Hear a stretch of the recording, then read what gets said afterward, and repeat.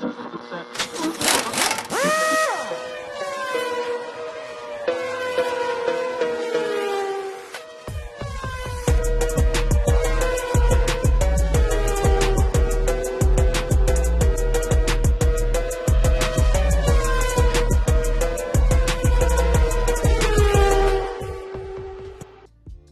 and welcome back to Gear Z, the sim racing podcast. I'm host Ving, and today I will bring you Mark, the owner and CEO from MVH Studio in UK. MVH Studio probably are very famous already for their mods on the Logitech, but keep an eye because the Series 2 wheel is coming and will change a lot of things.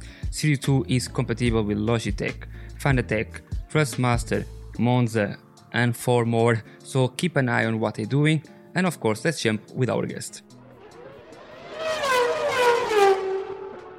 We have here Mark, the owner of MVH Studio based in UK. Thank you so much for joining me. Thank you for having me. Mark, can you tell me a little bit about your background and how you involved in create sim racing wheels and all this sim racing hardware?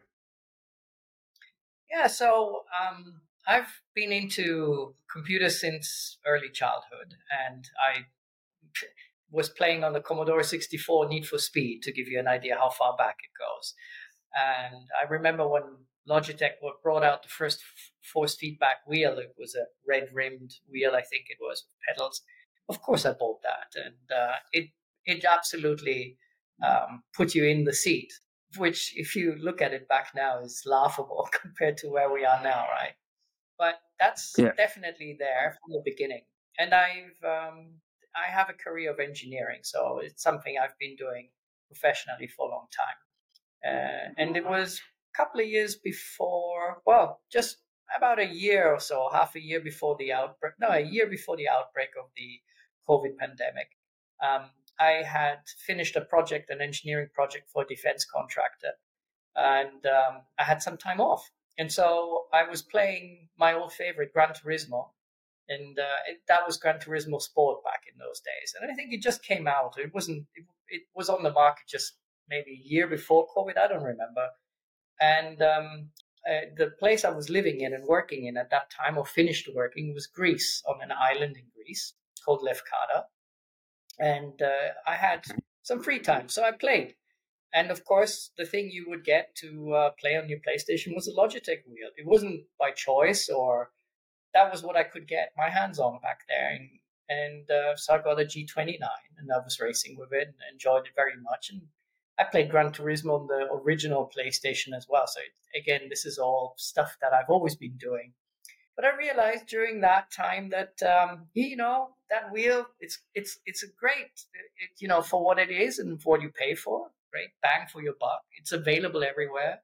It's very hard to break. I mean, it's durable. Logitech has a very good warranty, but it's not perfect by any means. And the first thing that I personally didn't like was that they changed it on the 923, but on the 29, where you put your thumbs into the wheel, the stitching there is very rough. And over time, because I like to have my thumb inside on that middle spoke, and over time, that area here around the thumb got really, really red and irritated. And I was looking at it and I thought, well, it is very durable, very hard, but it's too hard. And the stitching felt just too rough. And that's when kind of the idea spawned, look, I can do a better wheel than that. And as I said, my background is engineering, prototyping various stuff for projects, nothing new. I had 3D printers at home anyway. So this is all, I work with CNC machines in my professional life. So then as a hobby project, I just designed an open wheel. And because I wasn't very good back in those days doing any kind of ergonomic shaping, which is very different. When you work in CAD as an engineer, you work off sketches, and it's not a what do you call it? A biological shape, right? It's not a round shape. You have all very geometric shapes. So it's a very different way of working. So in the beginning, I didn't know how to make really nice grips in CAD. And so I went to Thingiverse like everyone else. I had a look around and I found someone who actually shaped open-shaped grips for something completely different. And I contacted the guy. This is, many years ago. And I contacted him directly and said, hey, is it okay if I use your grips for my own projects? And he said, yeah, absolutely fine. Go ahead. I'm happy. That wasn't his job or anything. He did it like most people on Thingiverse. You design something and you put it up there. Mhm. And then I made the Open GT wheel, the first MVH wheel. And I put that on, I think I posted it on Reddit or on some racing groups. And people were flipping out. They're like, oh my God, you can do this. And I said, oh yeah. And I told everyone, you need a 3D printer. Here's the files. And then people kept asking me, hey, can you make this for me? And that was really it. I said, okay, I'll make 1, 2. And before you knew it, I saw that there was a massive demand because just before COVID, that at least was my impression, sim racing started to take off even more than before. And I think to a great degree, this is dependent on Gran Turismo Sport becoming such a massive hit. Right? It went because of the multiplayer element in it, right? And I said at the same time, Assetto Corsa, for example, hasn't died. It's still around. How old is Assetto Corsa now? And that says a lot. And if you think But of about the course, probably reshaders and all, say 10 years, I would say already. yeah. And then it's still alive. And if you put reshade on it and all the other plugins, it looks like a brand new game. It's photorealistic at this point. So it was just the right time for this kind of a thing. And when I started looking online a bit, I wasn't the only one who came up with ideas to mod the Logitech wheelbase. Because if you look at the Logitech G27, I think, and then before that was a GT Force, they're all basically the exact same thing. And you have them spread everywhere in every corner of the planet because Logitech has such a big reach. And so I thought, well, if I make this is something people will have done before me. And of course, other people have taken the wheel off. They put on a big wheel because they wanted to do drifting, paddle extensions because it's a bigger rim wheel and so on. All of these things came with drawbacks. And this is something I personally was always very keen on not doing. So, for example, putting a big, heavy aftermarket wheel on a Logitech wheelbase that has 2.3 Newton meters of torque, that's not going to work. There's hardly any power in the wheel. What's more, because it's so heavy, and you're overloading that plastic bearing where the actual main, the plastic housing for the bearing is, it cracks. There's a lot of things that you cannot go beyond the physical limitation of it because it was never designed for that. But certain things in there are really good considering what people have done with it. The pedals, if you look at the pedals, for example, they're really well designed. Yes, potentiometers are shit. Am I allowed to swear? No, it's okay. I had one, and I think where Logitech lost and still losing a little bit is on the pedals, because like you say, on any Logitech product is, if you're comparing on the time, I'm comparing with the Nokia. Yeah, line's breaking up. Okay, I got you back. I'll say. So anyway, I will say that I compare the Logitech the outside, the reboosters as a tank, and I compare it to the Nokia 3310. If you remember Nokia 3310, you can throw away ever, you can make whatever you want, and it's so well designed, robustic. And I think the Logitech is the same thing. You have people that have for 8-9 years, and they're still doing. The pedals, no. The pedals is where I think they, like you say, is where they lose. I think the pedals are, like you say, they are very well designed. You can do a lot of things, but they are quite weak. Yeah. Well, the base, we all know that if you did any sim racing, you know that positional braking is not easy to learn. It's very difficult. And if there's no feedback on it, it's even more difficult. By positional, I mean that instead of feeling a brake pressure and saying, this is how much pressure I apply to get just to the point of locking up or enabling ABS, this versus actually measuring the distance. Because we humans have, it's very easy with your closed eyes to apply pressure on with your foot roughly the same time, same amount for 10 times in a row, versus trying to put your foot in the same position roughly in the same position 10 times in a row. You will find it extremely difficult, whereas applying pressure is something that is very intuitive for us. So that's the reason why everyone uses load cells, because a load cell measures the strength, the pressure with which you're pressing the pedal, not the travel. And that's also the biggest flaw with potentiometers or brake pedals based on potentiometers. A throttle, the clutch, none of that matters. All that can work on potentiometer fine, but the brake pedal, that's where you win and lose races, because at the end of the day, if you can't trail brake, you're losing time going into the turn and going out of the turn. And that's where a race is won. It's not in a straight line, especially in sim racing. So those things needed improving. And that was the first thing I did. I've started looking at that after doing the steering wheel. And there was a guy on the internet, on YouTube, this is decades ago, who on his kitchen table was etching the PCB for an amplifier in order to use a load cell on a Logitech pedal. And he was a DIYer, but also an engineer, did this as a side thing and put it on YouTube. And I was looking at it going, oh, yeah, of course. I mean, I understand what he's doing here. We should try and make this ourselves. You know, when you etching a PCB is not something you can do like hundreds of units a week. You have to do it by hand. It's quite difficult. And so I contacted him. And, you know, fast forward, he now works together with me. MVH Studios in Budapest, that's our second studio, is run by him and Martin and Dexter. Those are my two main engineers there. And he basically developed a load cell mod. I just came up with, okay, we need to package it in such a way that it can be done quite easily, that it doesn't require any soldering, that it can be reversed in terms of warranty claims, issues like that, because all of our products are meant to be mods that you can immediately, if you want, take off again and reverse to the exact original state.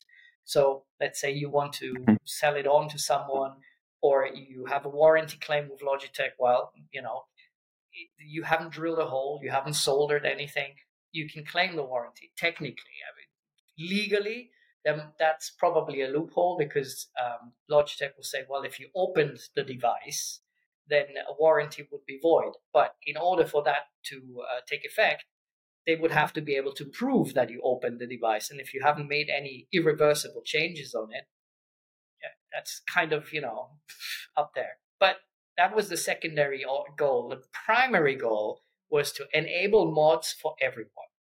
I saw from the get-go when I started sim racing that the one thing you can see clearly in sim racing is there's a huge discrepancy. And keep in mind, this was before COVID, between strong force feedback wheels, and I'm talking about the motors, the wheelbases like SimuCube, Fanatec, all of those big ones, and then entry level like Thrustmaster, Logitech, and so on. This was before Logitech brought out the DD Pro and all that. So the delta, the price delta, is massive, which always indicates, and as you can tell, I have a business background here as well. If there is a big delta between top end and low end, well, there's a lot of space for something in between. And this is where I then started to see an opportunity, and that's how Martin, my Hungarian engineer who developed the load cell on his kitchen table, we then came together and said, okay, let's do this professionally. And then the load cell happened, and then after that we worked on the telemetry screen and so on. And the telemetry, for example, is also working together with a genius programmer called Dexter. He's also in the Hungarian department. This guy, I throw anything at him and he goes, let me think about it. A couple of days later, it works. So one of the ideas that I had when we were looking beyond what we had already was, how can we develop a screen, a telemetry screen that works on every platform, everywhere? And it wasn't just a screen that you plug into the HDMI port of your PC, because everyone can do that. That wasn't a challenge by any means. And I was already doing a lot of robotics and work with ESP32 chipsets, which are Wi-Fi chipsets, which you can program and use Arduino code in the background and whatnot. So then I came down to my boys in Hungary, and we said, look, I'd like to develop something that as a backend, we develop our own electronics and PCB and software, has an ESP32, uses the UDP stream, telemetry stream from all the games to connect and get the telemetry data, and then displays it. And because most games now have a UDP out, even the console games have UDP out, this will be cross-compatible on Xbox, PlayStation, PC, and is standalone. Because before we came out with this, there was a solution to do this. You use a PC in the loop. So you use a regular HDMI out display, one of those Volcore LCDs or anything that runs through SimHub. But then you have to have a PC that runs SimHub, and that PC then takes the UDP from your console. But who in his right mind is going to turn on the console, turn on the PC, turn on the telemetry, and then go racing in Gran Turismo? It's like nobody. So I wanted a plug and make it work system. So it just works. That was the plan. And so this is how we developed these things. And when we saw that there was a market for this, again, because cost is also an issue, telemetry screens are usually very expensive and they're PC only. And we thought, well, we can do this cheaper. And we came up with the only one that I know that exists and is not a full telemetry is from Trustmasters, and it's just a display, a LED display. There is a LED display where you have the gears and the speed and the RPMs. That's it. And I think the price is around 80 pounds or 70 pounds, while yours is for 105 pounds.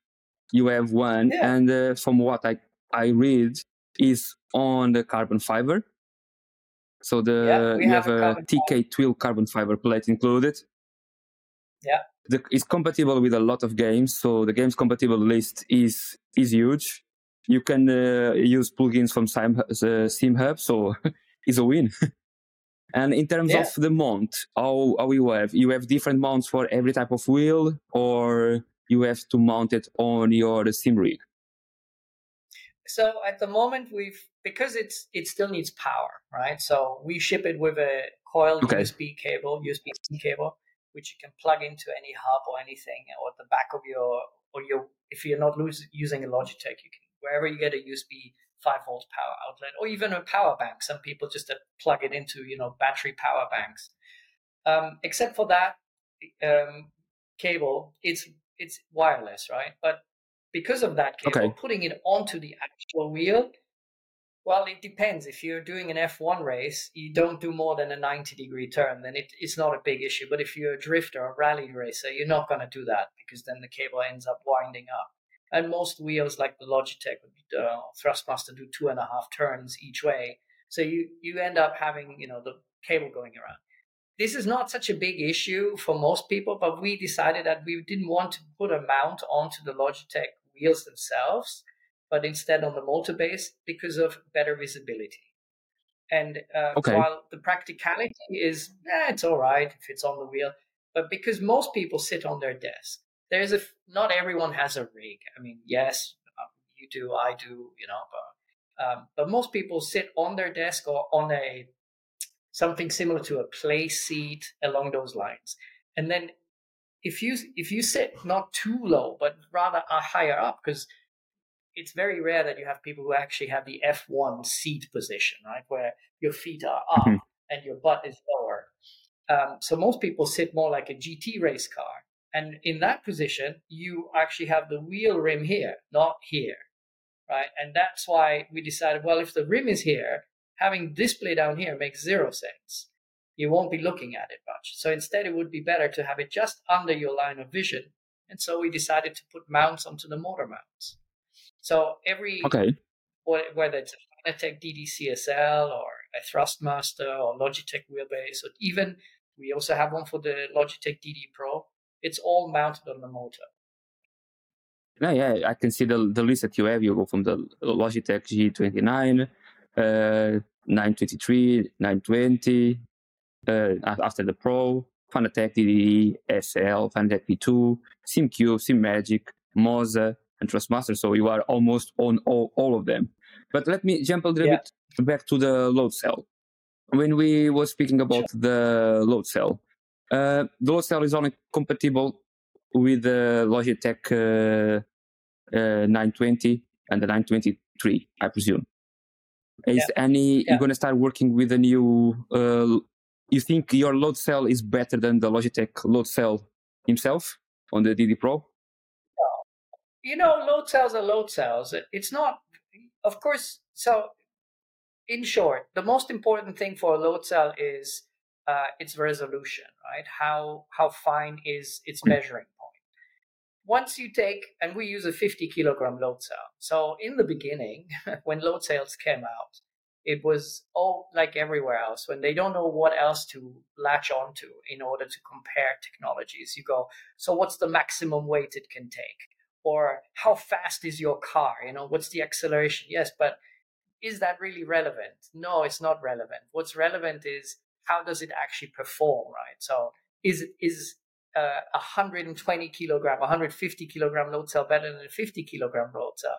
Well, only if the resolution is higher, as in it can define even clearer how much pressure you apply on it, right? Everything else doesn't matter because it comes down to how you translate the pressure onto the load cell. So if you look at our load cell system, we have it looks like a triangular piece that by pressing down creates at an angle the actual pressure onto the load cell. So you're not pressing the load cell itself, it's translated onto you could call it a very simplified lever system. And because of that, the resolution actually is not directly one-to-one translated by how much you press down, right? So you can define with a 50 kilogram load cell the same amount of traveling distance and resolution as you can do with a 120 kilogram load cell. That doesn't really matter. So these things are what you're looking at. Then, of course, when you say load cell, you also have to think about the feel for the pedal. So how many springs, dampers, and combinations of those are in there, because some people will want to have a lot of travel. Some people want very little travel. So in order to make that work, you need to be able to adjust all of the zones, right? You need to adjust when does the load cell pick up, when does the load cell end, and then you need to be able to tune this to every game as well, which is why our load cell has adjustment points, right? And so you don't have any dead zones, and you can adjust it to, like my engineer Martin likes to say, for you, if you want to be stepping on a brick or a broomstick, we can do that. There's no travel. You can do it. So it's up to you how you adjust it.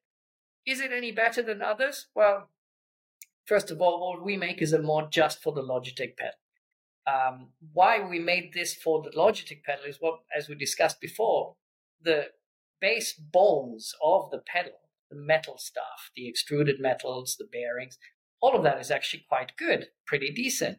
A lot of people keep using them, then the only thing that is bad and gets replaced are the potentiometers. So if you take that bad thing out of the equation, you've got actually a pretty decent pedal set. And if you want to mount it upside down, you can mount them upside down. A lot of people take them completely out of the housing.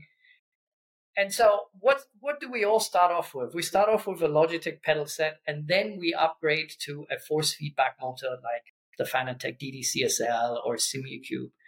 And the idea was, hey, why not take the stuff that's good from the entry level, tune it to a point where you go, this is pretty good now, it's mid to high end, and combine it with the next upgrade you will make, which nearly everyone will go for a direct drive wheel. And then you have a relatively cheap entry point. So you can take your Logitech pedals with our load cell mod, and you plug those into Logitech. In fact, sells one of these little adapter boxes now, which allows you to combine all kinds of Logitech gear, like their shifter and the DD Pro and the pedals, and you can combine that and make it work. And so since our load cell doesn't need an extra power supply, it's not in any way tied to a G29 923, you can plug that into your PC with that adapter, or an adapter that we will be bringing out very soon, and you can make it run on any platform with anything. That's why we decided to make it. Is it any better? I don't know. I mean, does it compare with the Huskenfield? I don't know how to pronounce it. The standard sim race pedals, right? I wouldn't say they're comparable. They're two different worlds, right? At the same time, ours will run on consoles. There is no load cell that runs on PlayStation. There isn't any except, for example, Gran Turismo. Our load cell runs on Gran Turismo. And why? Because our electronics, our little amplifier board inverts the signal. So most load cells produce a particular type of signal, which if you're on a PC, you can tell, hey, now depressing is braking, letting go is not braking. You can change that. You can invert a pedal. You cannot invert pedals on Gran Turismo or on most console games. Those options aren't there. So we did that already. We basically designed it for console first and then allowing you to modify it to make it run on PC. And the same reason why we have adjustment potentiometers on our amplifier, so that obviously you can't change the dead zones or the travel in Gran Turismo as an example, or Forza or whatever, on a console. So you need to be able to do it on our mod. That's why we have those adjustment points. And we have that all explained in detail on our videos. So that's the comparison. Is it better? I don't know. I think it's better value for money. Okay. No, that's I agree, because the price is, let me only don't get it wrong, it's 89 pounds, I think so. Let me just reopen again. The load cell here page, it's 89, 90 pounds. From that price is more than acceptable. But I want to talk about your new baby, that is the Bosch Pro Active H shifter. What you can talk me about this one, because I'm really, really keen to know about it. So I cannot take any credit for this. This is a life's work of Martin Bakos. He's my engineer in Hungary. And when we met, he was telling me about it. This is something he's been working on years. He's a car enthusiast more than I am, and he's got his own BMW workshop. He's crazy in that regard, and so he always wanted to create that perfect H pattern shifter, because nobody really brought anything usable. And also, a lot of these developments, when you come to make something, it's because if it is available, if there is something out there, it's usually in the unaffordium price bracket, if you know what I mean. So you either go, well, I can't pay for this. It's impossible. I don't even know if it's any good. Maybe I'm paying crazy money and it's not that good anyway.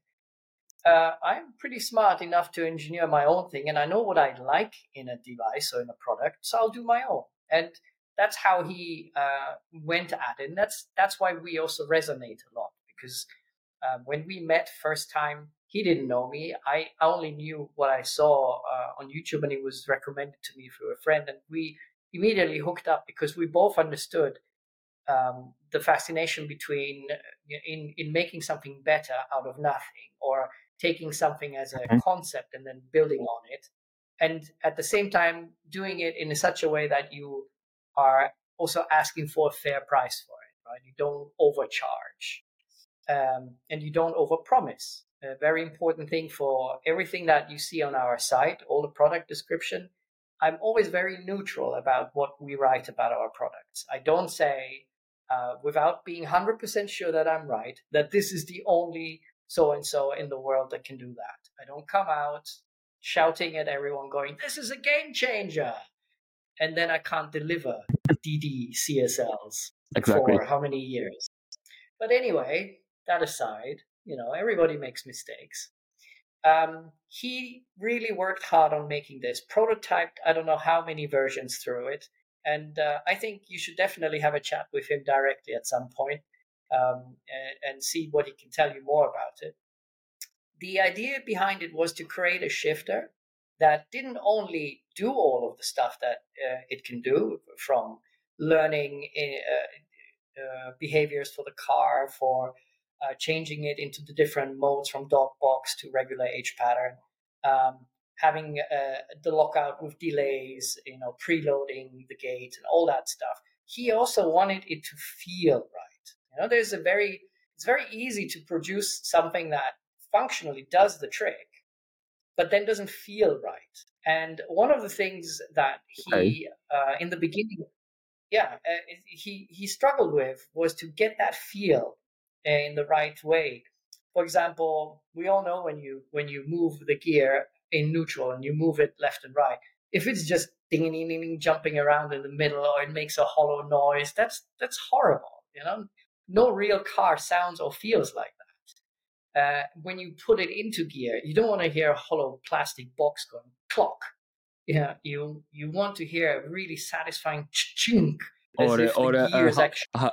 A hollow feeling, as you have on Yes, Trustmaster, yeah, they are Logitech. cheap, they are okay, but they have a hollow feeling. You don't have some. You just know that you put the gear because the gear Yeah, go inside of that corner and it touch on the metal plastic, and you know, okay, I yeah, put, it but you clamps don't in have place. Yeah, any engine feel. Exactly. exactly. And let's face it, it's by no means do you need this shifter. It's not something you have. I'm not even going to try to convince anyone you need to buy this. No, this is something you have to only buy if you want to increase and enhance realism.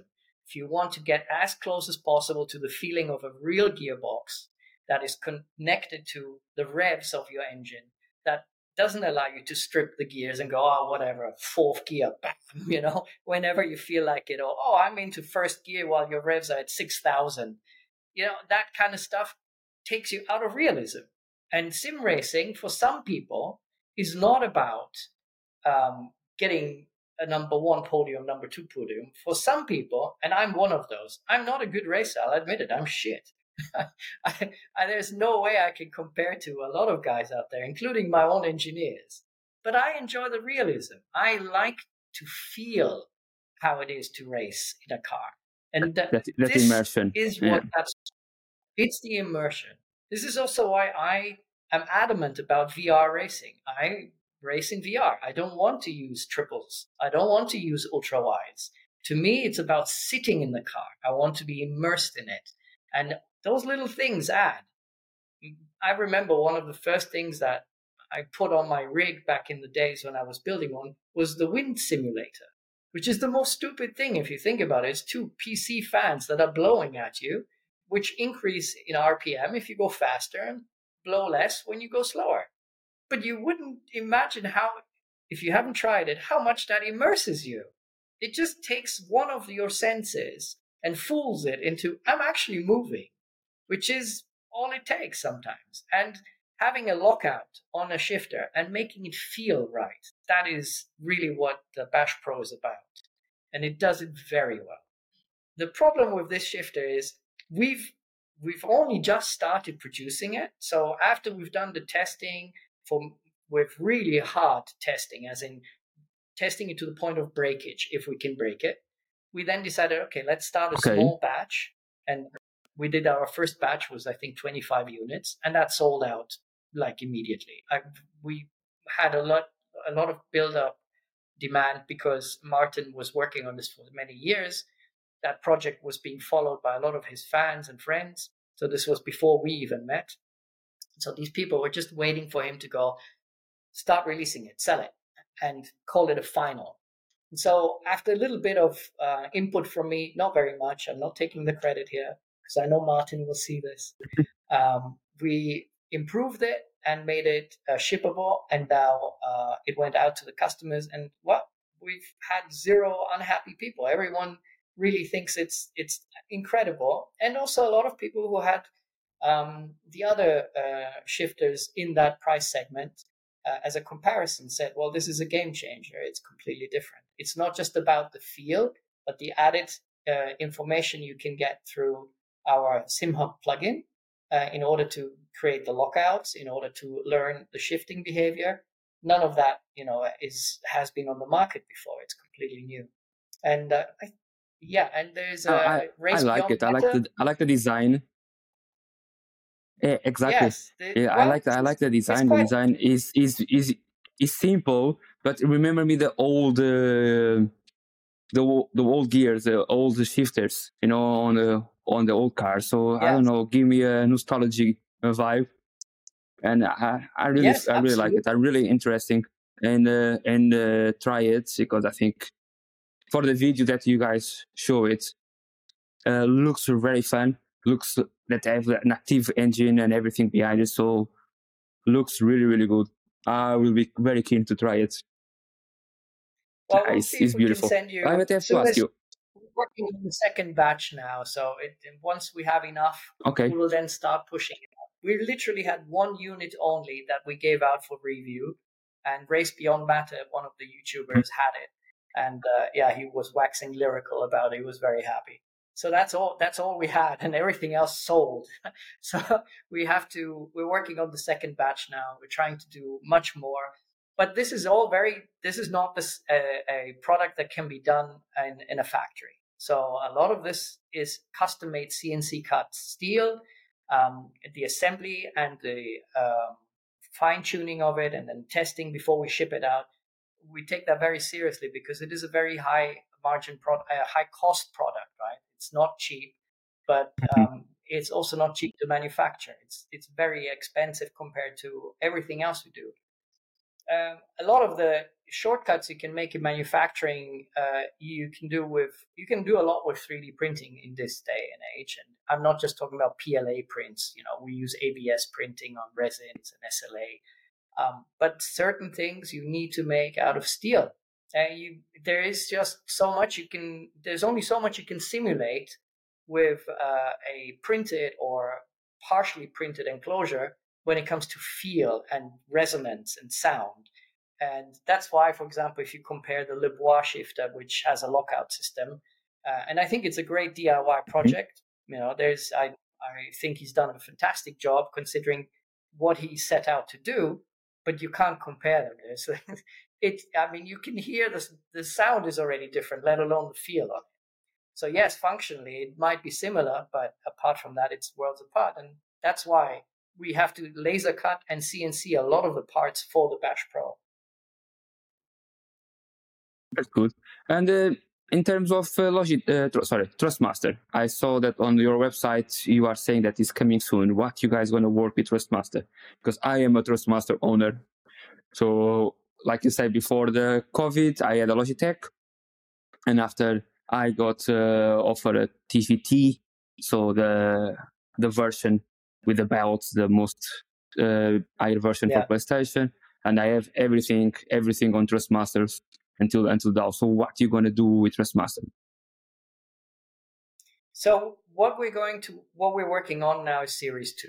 And it's not a secret because the original wheels were all Series 1 wheels, and so now we're doing Series 2. Series 2 will be a wheel that will look the same for all platforms. It'll function on Thrustmaster, it'll function on Logitech, we'll make it reverse compatible. So in other words, it'll work on G29s, but it will also work on the DD Pro. It will work on a Thrustmaster. It'll work on a Fanatec CSL. It's going to work literally everywhere. And the way we achieve this is by making the basic layout, the telemetry screen, everything that is in the wheel exactly the same. Just the insides, the electronics, since we specialize on that, that's different. And that's going to enable then to make it run on the different systems. Because to make, for example, a third-party wheel run on a DD-CSL, you need to make the DD-CSL think that it's connected to a Fanatec wheel. You can't just put on another wheel. So there's certain things you can do. None of this is top secret. These projects have been around on GitHub. If you look around in terms of code, how to reverse engineer certain things. That's how we reverse engineered the Logitech wheel, right? We have our own PCB in there. The quick release system that we developed has a replication of the PCB that's inside every Logitech wheel. And that allows the Logitech wheel and buttons and functions all to work, even when you disconnect the original PCB, because we have our PCB in the quick release. We have that on the website, so it shows there. So that's basically what we're going to do. And for Thrustmaster, it's going to be even easier. This is because Thrustmaster already always had an openness towards mods and PC connections. So it's going to be relatively easy. The only problem that we have at the moment is we're still working on reverse engineering the DD Pro, the Logitech DD Pro. If you disconnect the steering wheel because it has a quick release, your direct drive function is nil, gone. And so you need to, we need to basically sniff the protocol between the wheel and the wheelbase in order for us to be able to fool the wheelbase, the motor, that there is actually a wheel attached to it so that the force feedback works. That's the only thing we're struggling with at the moment. Then everything else is just a matter of adapting the quick release. So on Thrustmaster, there's already a quick release system, so we'll adapt ours to make that work there. For Logitech, we already developed it. For the DD Pro, we're working on it. All the others like Fanatec and so on is relatively easy because it's just your standard 70mm 6-hole pattern. So you can just plonk it on and it'll be easy. So yeah, that's basically it. We are skipping going the route of taking a, let's say, T150 or TS300 Thrustmaster, taking that apart, reassembling it, and then trying to emulate the buttons. Because as much as that works for the Logitech G29 and our Series 1, for me, this is a 3.5-year-old idea. I am well past that. I don't want to do this again, even though it's a different platform. I don't want to do any of that. So what we're going to do is just basically use the Thrustmaster quick release, take the original wheel off. That would exclude, I think, the 150. I don't think the 150 has a quick release, or does it? Do you know? No, I think all them now have the old ones have the quick release that is a rotation, no? And after it's old by a screw. They have a screw, Yes. And now the new one, the T818, have already a quick release button that you just take it and mount. But what I hear was they will make quick releases for you adapt to all the wheels, so you can adapt the wheel to mount it to the new quick release. So I don't know how they're doing it because Thrustmaster has been very slow in the process, and Logitech too, comparing with Moza. I think Moza is putting all the eggs on the basket. Even Fanatec has been very quiet, so let's see what's going to come now. It's always a balance. So when Fanatec came out with the DD CSL, or even the DD, when they came out with their first, I think the DD1 or what it was called, it's a very delicate and very difficult thing to do. On the one hand, they've developed an ecosystem, existing wheels, existing pedals, and that ecosystem was never meant for direct drive wheels, meaning it wasn't meant for that much torque. And at the same time, the reason why you bought Fanatec to begin with is because of the Fanatec ecosystem. So you can change to the McLaren wheel, you can change to the Rally wheel, you can change to their F1 wheel. And then they come out with a direct drive motor, which with that wheel is only going to work if you put an adapter in between. You can't use it directly. So what happened was, that was famously, there was a video by one of the old school YouTube race reviewers called Barry's Garage. Everyone knows him probably. He made a video showing how you take the DD from the Fanatec and then you put on their adapter and then you use this. And by the end, you between the motor itself and the wheel, from this, you grow to this with 6 different adapters in between. And of course, the whole thing just flexes like a soft sausage. And then it's terrible. The problem is you have this ecosystem, and I'm not now pooping all over Fanatec. It's a very difficult thing to make that decision to go, either we say, you cannot use any of our existing ecosystem on this new direct drive system. You have to buy a new this and this and this. Or you go, let's compromise. We'll make it compatible with an adapter. We know it's not going to be really great, but at least we can still sell it together as part of the ecosystem. It's a very difficult choice to make. And Thrustmaster is in the same boat. They have a plastic quick release system with a screw, and they have to get away from this because this isn't going to work for a stronger motor. It's just going to cause trouble. can always support the channel clicking on the like button, and subscribe to the channel. Subscribe to the channel is helping us, the channel, to engage a little bit more. 99.5% of the people that see our channel are not subscribers, so please guys, subscribe, and of course comment what you think about a note from MVH Studio and what you would like them to bring to us on the future. And of course, if you listen us, not see us, listen us on the Spotify and Apple Podcasts, hit the 5 stars ranking, please. And of course, keep engaged there and explain what you like and what you don't like to keep us bringing more content to you. And of course, join us our Patreon that we always share with games beat cancer. But let's go back to Mark.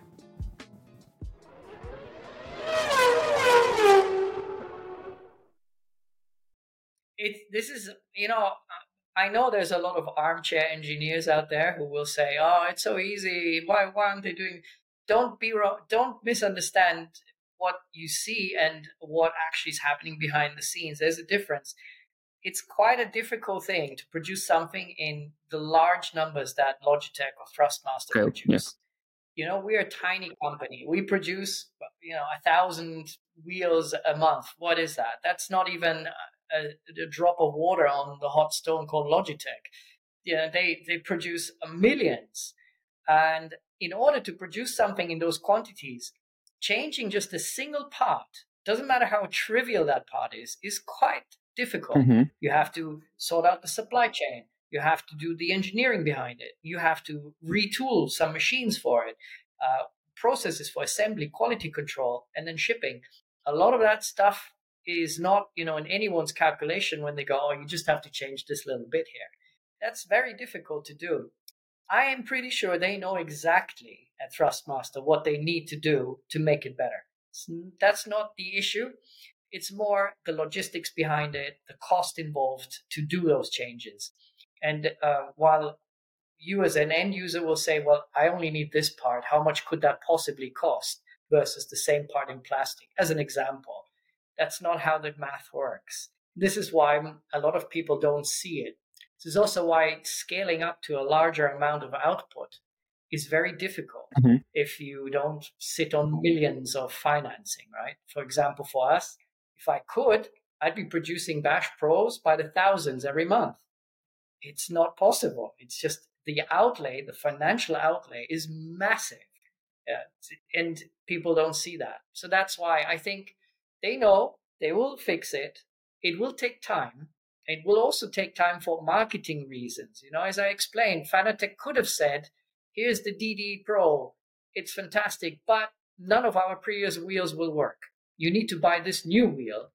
And if they did that, then the total, the entry point would not have been $499, which they couldn't do anyway, as they couldn't deliver for ages. It would have been $899 or something along those lines, because you have to pay for the wheel as well. And then you're tied to that one wheel. You don't have the ecosystem to fall back on, because not everybody wants a round wheel. I mean, I know that's how my business started. I didn't like a round wheel. I wanted an open wheel.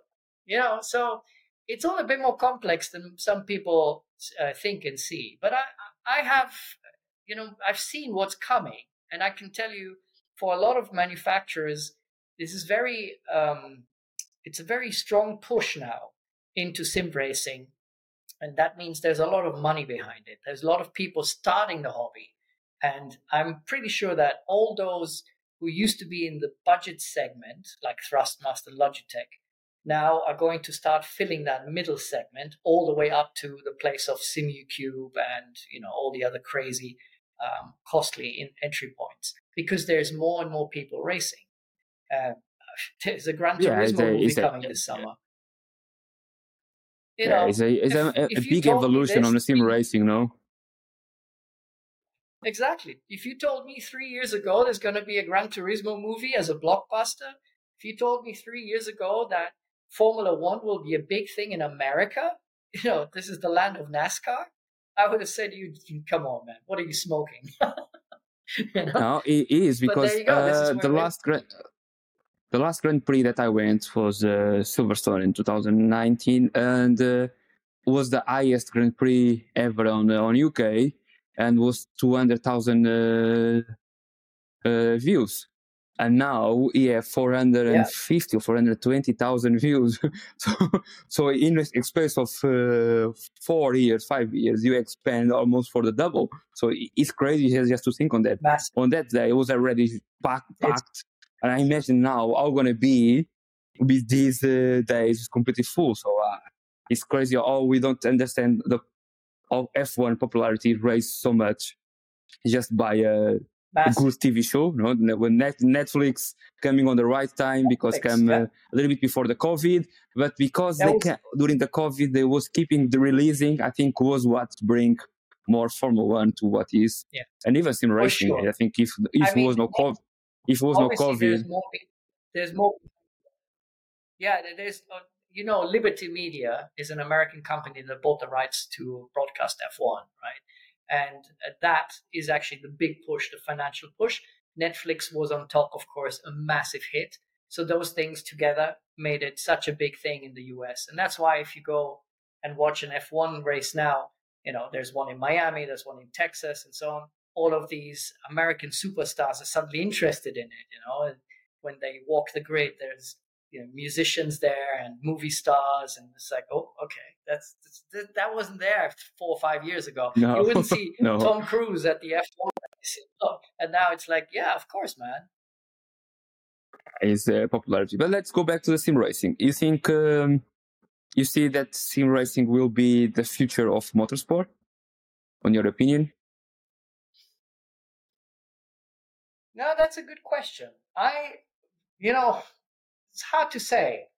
The thing is, it depends very much on how it's portrayed, how it's seen in the media, to keep it alive and keep it working. I'm now in Mm. my, I'm going to be 50 soon. So to me, certain cars that are older are much more interesting. I enjoy that much more. I live 15 minutes from Goodwood. So obviously I go to, Goodwood Revival and Festival of Speed, and I enjoy seeing the older race cars. To me, the most beautiful cars ever built are the older cars from the 60s, 70s. And when it comes to Formula One, I like the MP4 from McLaren more than any of the modern cars. But I admire at the same time the new technologies. I see there's a place for them.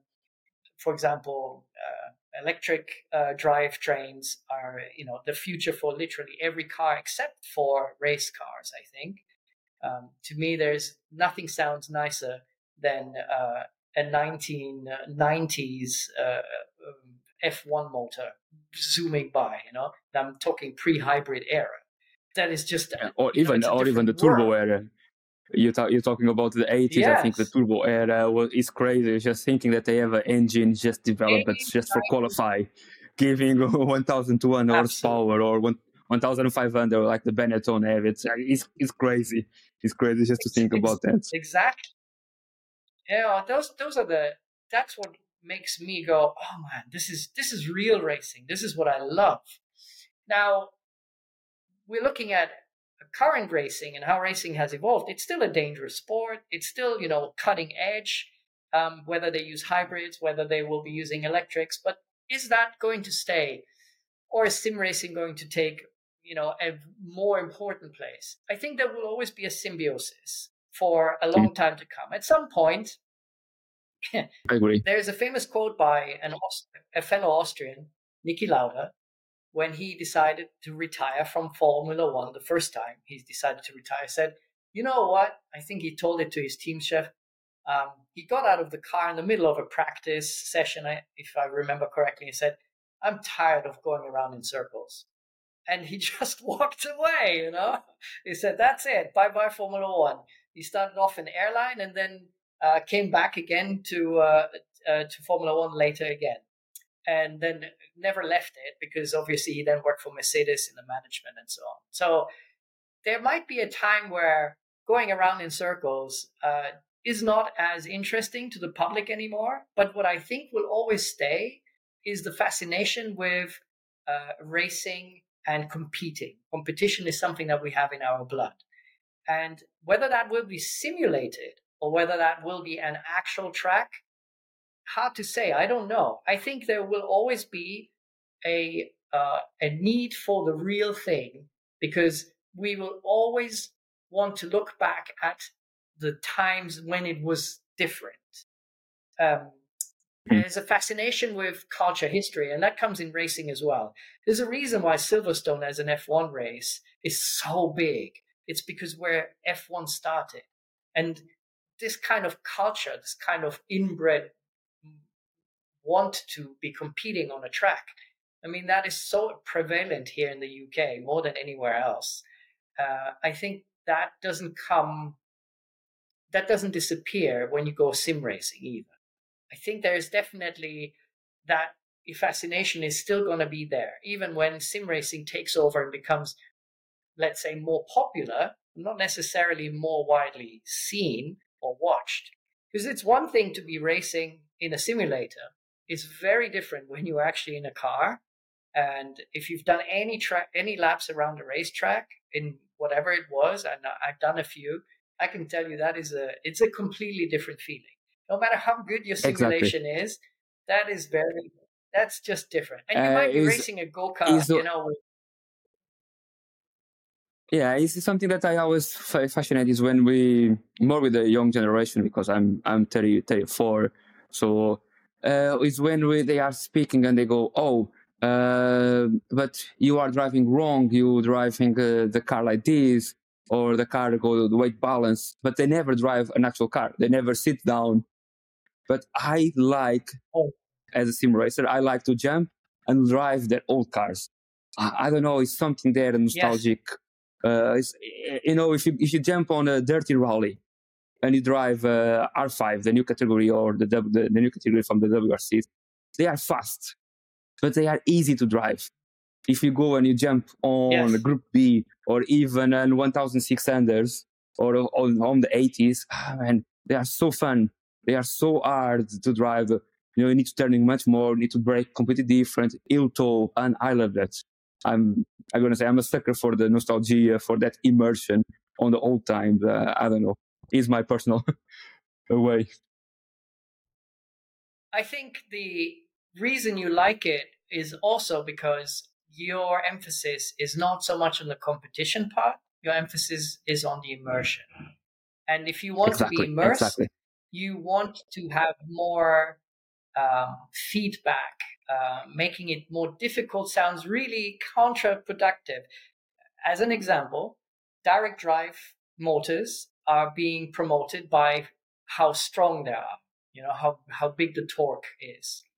The real drivers, or most people I know, and not including me, have their direct drive motor set to something like 7 or 8 Newton meters.